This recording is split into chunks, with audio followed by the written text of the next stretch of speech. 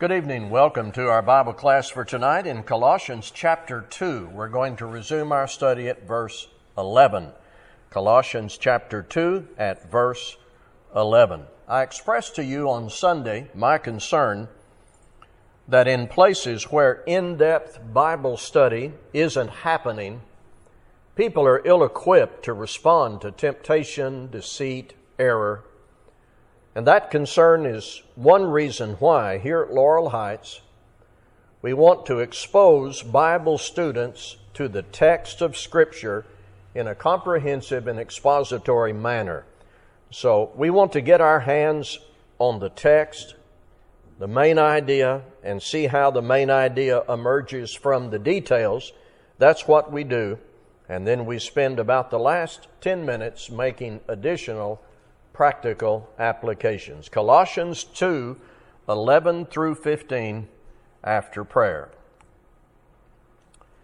Heavenly Father, to Thee we offer our praise and thanksgiving for all that we have in Jesus Christ. May our faith be better informed and enriched this evening, and may we take what we learn from this place out into our lives every day. In Jesus' name, amen. I think the best way to do this is to begin by reading in Colossians 2 at verse 1. And that will take in the paragraph we are concerned with tonight. So Colossians 2, let me start at verse 1 and read through verse 15. For I want you to know how great a struggle I have for you and for those at Laodicea and for all who have not seen me face to face, that their hearts may be encouraged, being knit together in love, to reach all the riches of full assurance of understanding and the knowledge of God's mystery, which is Christ, in whom are hidden all the treasures of wisdom and knowledge. I say this in order that no one may delude you with plausible arguments. For though I am absent in body, yet I am with you in spirit, rejoicing to see your good order and the firmness of your faith in Christ. Therefore, as you received Christ Jesus the Lord, so walk in Him, rooted and built up in Him and established in the faith, just as you were taught, abounding in thanksgiving. See to it that no one takes you captive by philosophy and empty deceit, according to human tradition, according to the elemental spirits of the world, and not according to Christ. For in Him the whole fullness of deity dwells bodily, and you have been filled in Him who is the head of all rule and authority. In Him also you were circumcised with a circumcision made without hands, by putting off the body of the flesh by the circumcision of Christ, having been buried with Him in baptism, in which you were also raised with Him through faith in the powerful working of God, who raised Him from the dead.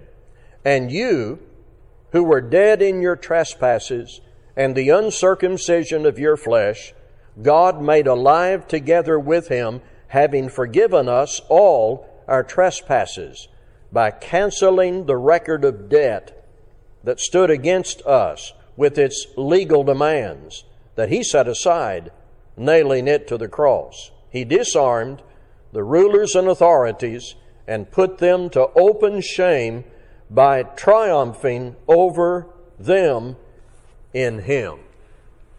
I'm going to begin our study by strongly suggesting to you that the one main idea from this paragraph is victory.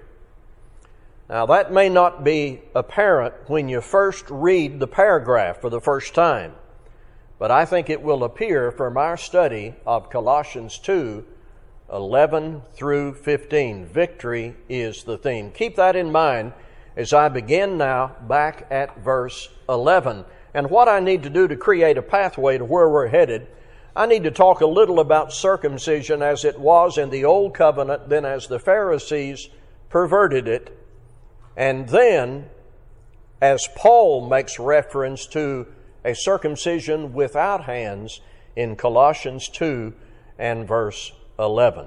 One of the early signs God instituted with Abraham and the men in the Jewish nation was circumcision. It was, with Abraham and under the time of Moses' law, a sign of the covenant between God and man. It was never a guarantee of access to God and never a means of salvation. It was not automatic purification. It was always a sign of the covenant between God and man. Well, when Jesus died on the cross, there was no longer any religious or spiritual sign, necessity, or attachment to physical circumcision for any man, Jew or Gentile. Paul said in 1 Corinthians 7:19, circumcision is nothing, and uncircumcision is nothing, but keeping the commandments of God is what matters. From the time of Jesus' death, circumcision has enjoyed no place of necessity in matters of religion or salvation as revealed by God. But here's what happened. As the religion of Judaism developed, circumcision took on new meaning. Before Christ came, rabbis turned circumcision into something far more than God had ever intended under the Old Covenant. See, men took the old religion of the Jewish nation based on the law of Moses and they modified it, they changed it, they crafted their own religious institution and packaged all of that and imposed it upon the Jews. They were adding to the law of Moses. And we called that Judaism, and it was prominent and predominant at the time of Christ's life, enforced by the scribes and Pharisees and imposed on the people. Judaism bound as necessary the ordinance of circumcision. Even when they found Christians, they insisted the men be circumcised. It was considered absolutely essential to be in any kind of fellowship with God and recognized as a means of purification among some of the Pharisees. And as apparent in the book of Galatians, there were Christian men mixed up about all this who insisted on circumcision after it was abolished. Now, that's all a pathway to get to what Paul is talking about.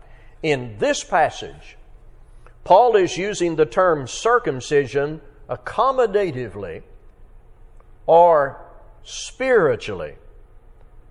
And that's identified by a phrase that stands out: the circumcision made without hands.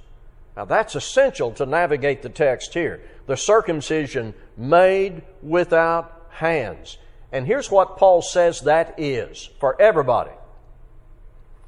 It is putting off the sins of the flesh based on the death of Christ by being buried with Him in baptism. When one does this, there must be faith in the working of God. God is at work in this. The God who raised Christ from the dead, based on the death of Christ, offers to raise sinners from spiritual death as they put off the sins of the flesh, circumcision made without hands, and they are buried with Christ in baptism. Paul says the only kind of circumcision that is essential today is that which can be called the circumcision of Christ. He died to save us from sin. When we respond, being buried with Christ in baptism, there is a putting off of the sins of the flesh, repentance, the remission of sins. In this baptism, if one is engaged through faith in the working of God, there is the completeness or the wholeness that Paul has argued can only be found in Christ. He's argued that in chapter 1 and even in the first 10 verses of chapter 2. So, I pause there. Do you see what this is about? Listen again. In Him you also were circumcised with a circumcision made without hands, by putting off the body of the flesh by the circumcision of Christ, having been buried with him in baptism, in which you were also raised with him through faith in the powerful working of God, who raised him from the dead. Every time you witness a baptism and somebody is responding to the gospel of Christ sincerely, God is at work in that process, taking the sinner out of the death of sin and raising them to a new life. The same God who raised Jesus from the dead. And Paul portrays all of that under this prominent, well-known Jewish figure, circumcision. But circumcision made without hands, the circumcision of Christ. Questions or comments so far? Colossians 2:11. If I limited myself to one word to capture the very next point that's made after being buried with Christ in baptism, if somebody said, all right, take 12 and 13 and fold those two verses together following the burial, what one word would you use? And it would be resurrection. Resurrection. Made alive together with Christ. The subject of what follows after the burial with Christ in baptism is resurrection, being raised from, in this particular reference, the death of sin. Paul says here, and he says exactly the same thing in Ephesians 2, that when you were living in sin, you were dead so far as God was concerned. In your relationship with God, there was death, not life. And so in Romans 6, in Ephesians 2, in Colossians 2, conversion is portrayed as coming out of the death of sin, buried with Christ in baptism, raised with Christ. That's the idea. So, take now 11 through 13, and you'll see it. In Him also you were circumcised with a circumcision made without hands, by putting off the body of the flesh by the circumcision of Christ, having been buried with Him in baptism, in which you were also raised with Him through faith in the powerful working of God, who raised Him from the dead. And you, who were dead in your trespasses and the uncircumcision of your flesh, God made alive together with Him, having forgiven us all our trespasses. So you're raised from the death of sin, having the forgiveness of your sin based on the cross of Christ, and God is at work in that whole process of conversion. Now let's get all that connected. Pick up the thought out of verse 10. Paul uses this terminology in Colossians 1 and 2, fullness and filled. And in some translations it will say you are complete in Him.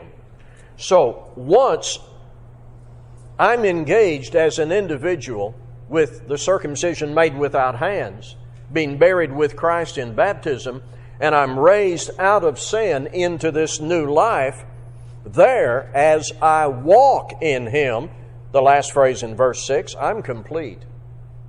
Nobody can come along and say, well, there's some other things I've got for you to do that God didn't tell you about, and it's a secret. That's sort of the Gnostic influence that prevailed in Colossae and Laodicea. We say no to that. Very simple truth. Paul wrote to the Colossians, easy for us to read and understand. Sin is our problem, and so the body of the sin of the flesh should be cut off. Christ died on the cross so that this could happen. We personally embrace that forgiveness when we are buried with Christ in baptism, and we are made alive together with Him, having our transgressions forgiven. And where did the Colossians hear about all this? Well, it says back in chapter 1, they heard this through the preaching and teaching of the gospel. You need to be certain you have obeyed the gospel. Once you've obeyed the gospel according to what the New Testament says, you need to be certain, secondly, that you walk in Him. Remember verse 6. As you receive Christ Jesus the Lord, so walk in Him. And then you need to enjoy the completeness that God has assigned to that relationship. And then as you walk in Him, you need to share that message with others. It's all here. The problem is sin. The solution is Jesus Christ. The solution is applied when we are buried with Him in baptism, and then we walk in Him. We are at verse 14, but I'll pause. Questions or comments? 14. Having wiped out, that's the New King James I think I'm reading now. Having wiped out the handwriting of requirements that was against us, which was contrary to us, and He's taken it out of the way, having nailed it to the cross. ESV, by canceling the record of debt that stood against us with its legal demands. This He set aside, nailing it to the cross. When the New Testament describes the death of Christ, the benefits are wide-ranging. The benefits are wide-ranging, chiefly, as described in the previous text we were looking at, being forgiven of all of our trespasses, raised to a new life. Their other benefits are results of the death of Christ on the cross, and one is those who were living under the law of Moses were released from that obligation. They were released from that obligation. This is taught in some detail in Galatians, in Romans, in Hebrews, and to some extent in Ephesians. Here is the language Paul uses here in chapter 2, verse 14.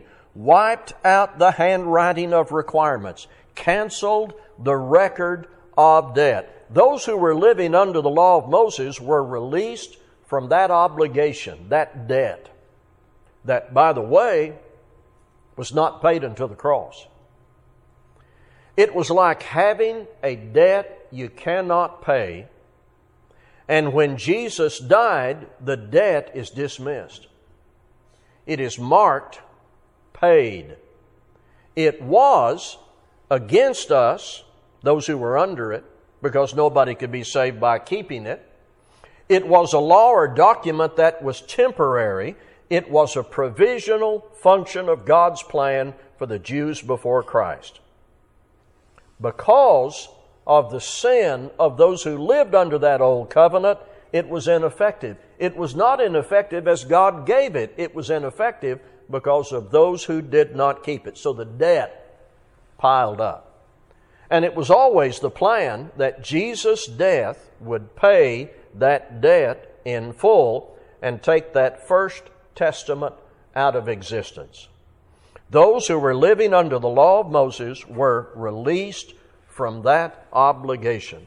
Now, should you be talking to someone, perhaps this might not be the first passage you would make reference to about the status of the Old Covenant. There might be other passages you would want to go to.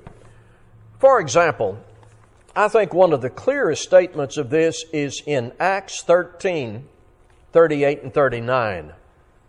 Acts 13, 38 and 39. Paul is in Antioch, the Pisidian Antioch. Let it be known to you, therefore, brothers, that through this man forgiveness of sins is proclaimed to you, and by him everyone who believes is freed from everything from which you could not be freed by the law of Moses.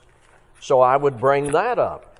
Hebrews chapter 8 is an excellent chapter to go through. I don't have time to read a lot of that, but let me give you an idea. In Hebrews chapter 8, verses 6 and 7, but as it is, Christ has obtained a ministry that is much more excellent than the old as the I know I missed a word. Don't know which one it was, but I need to read that better. But as it is, Christ has obtained a ministry that is as much more excellent than the old as the covenant he mediates is better, since it is enacted on better promises. For if that first covenant had been faultless, there would have been no occasion to look for a second. Also jot down Ephesians 2, 14 to 18, Romans chapter 7, the first part of that chapter. Many passages teach exactly what we're reading here, that those who were living under the law of Moses were released from that obligation. So, let's put all this together again, and then I'll pause and we'll move to the victory part of this. Colossians 2:11. In him also you were circumcised with a circumcision made without hands, by putting off the body of the flesh by the circumcision of Christ, having been buried with him in baptism, in which you also were raised with him through faith in the powerful working of God, who raised him from the dead. And you, who were dead in your trespasses and the uncircumcision of your flesh, God made alive together with him, having forgiven us all our trespasses by canceling the record of debt that stood against us with its legal demands. This he set aside, nailing it to the cross. Before I take us to the victory part of this, in verse 15, questions or comments? Colossians 2:11 through 14. I made a promise to you when we started that the theme of this is victory, that's the destination of the text when you look at this paragraph from 11 to 15. Here's what I mean. Verse 15. He disarmed the rulers and authorities and put them to open shame by triumphing over them in him. Now you see the powerful working of God that brought victory. To whatever extent we are able, we need to try to understand the expression principalities and powers, or in the ESV, rulers and authorities. The phrase always identifies something known for its power. The specific use of the phrase depends always upon context. And the context here is something powerful that found defeat when Christ died. In fact, one translation says, He made an open, public spectacle of them, and He triumphed over them. I believe this is a reference to all the accumulated forces arrayed against Christ before His death. All considered, comprehensive. So, if you were to make a list of all those forces that were arrayed against Christ, intending to take Him to His death, made a list of those, you'd have religious leaders, soldiers and governors, and the devil himself and his demons, every last one. Every form of opposition that intended to defeat Christ was defeated by the very instrument they intended would defeat Him. Jesus made statements before His death that the ruler of this world and his legions and operatives would fall in defeat. One notable example of that is demonic activity before the cross suffered a blow. Disarmed, defeated. When I read everything the Bible says about demonic activity, my personal conclusion is that the demonic activity you read about in Matthew, Mark, Luke, and John is not happening today because of the cross. Victory. They were defeated. All of those who arrayed themselves against God's plan and against Jesus Christ, the very instrument they thought would defeat Him, defeated them. And that's the victory that I believe is referred to in verse 15. He disarmed the rulers and authorities, and put them to open shame by triumphing over them in Him. That certainly takes in the resurrection. It certainly takes in the resurrection. Any belief that those forces, demonic in person, are able to do today what they did before the cross, I would affirm diminishes the power of the cross. Let me say that again. Any belief to the contrary, any belief that demonic forces today have exactly the same power they had before the cross, diminishes the power of the cross itself. Christ is a victor over that realm. Having disarmed principalities and powers, He made a public spectacle of them, triumphing over them in it. This teaches victory.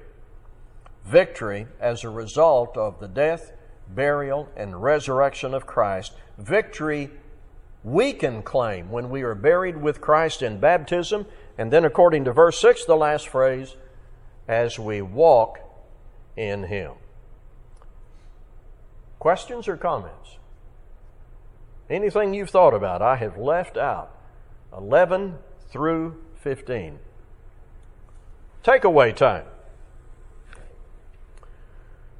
Mark this passage, buried with Christ in baptism. I have a good idea that everybody in this class you see it right there on the page. You see that as teaching baptism as essential. Well, when you're in discussions with friends or family and you hear the command to be baptized diminished and some assertion to the contrary made, this is one of the passages you need to remember. And here's how I've done this before to some good effect. Show your friend or relative Colossians 2:6. Therefore, as you receive Christ Jesus the Lord, so walk in Him, and ask the person, do you believe it's necessary to receive Jesus Christ as the Lord? And everybody's going to say yes. Everybody's going to say yes if they are religious in nature, maybe a Protestant denominational background, but they're going to say yes. Well, then ask them, what does that mean? What does that entail? And they say, well, it's believing, receiving Jesus Christ as Lord. And that's where you say to them, well, let's just keep reading and see what we discover is involved in that.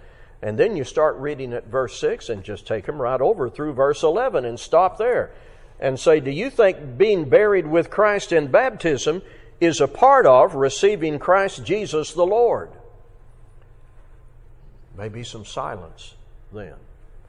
But what we want to do is help people see what the Lord said about how to respond to Him, being buried with Christ in baptism. Now, you can go into the Greek if you need to, and a dictionary, and maybe pull up some huge body of theological history and work, but it's not necessary. Read the text. Not only this one, but all the others that pertain to the same matter, our response to the death of Christ. And be certain that you emphasize that in that response, it is not that you are earning something, you're receiving something. And then you go to that phrase we were emphasizing in verse 12, the powerful working of God, but it's through faith.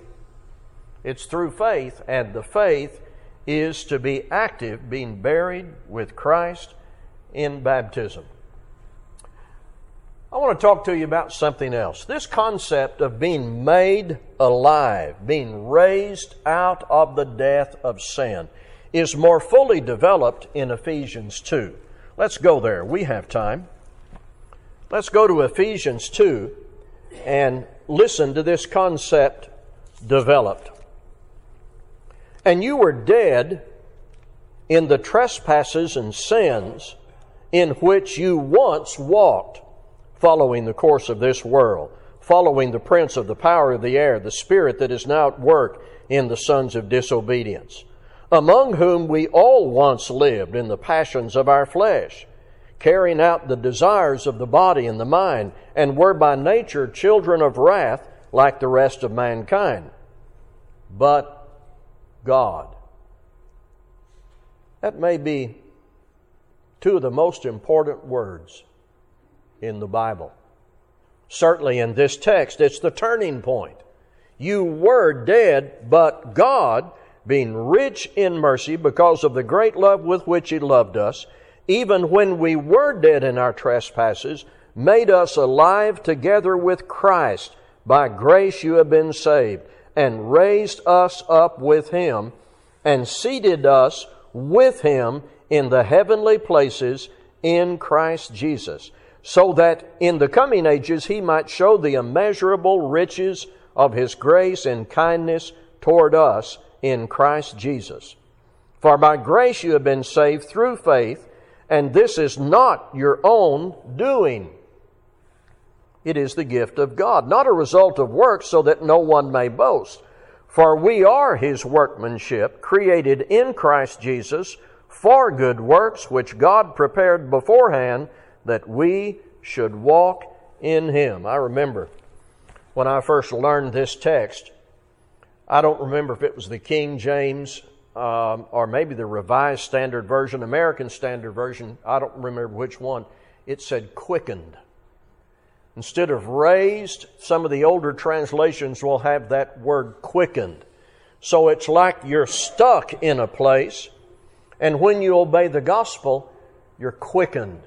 You're made alive. It's a resurrection. It's very important to understand that the same God who raised Christ from the dead and demonstrated His power in that historical act certainly has the power to raise sinners from the death of sin. So it may already be the case, but if your Bible has references, sometimes they'll be along the center column or there'll be a footnote.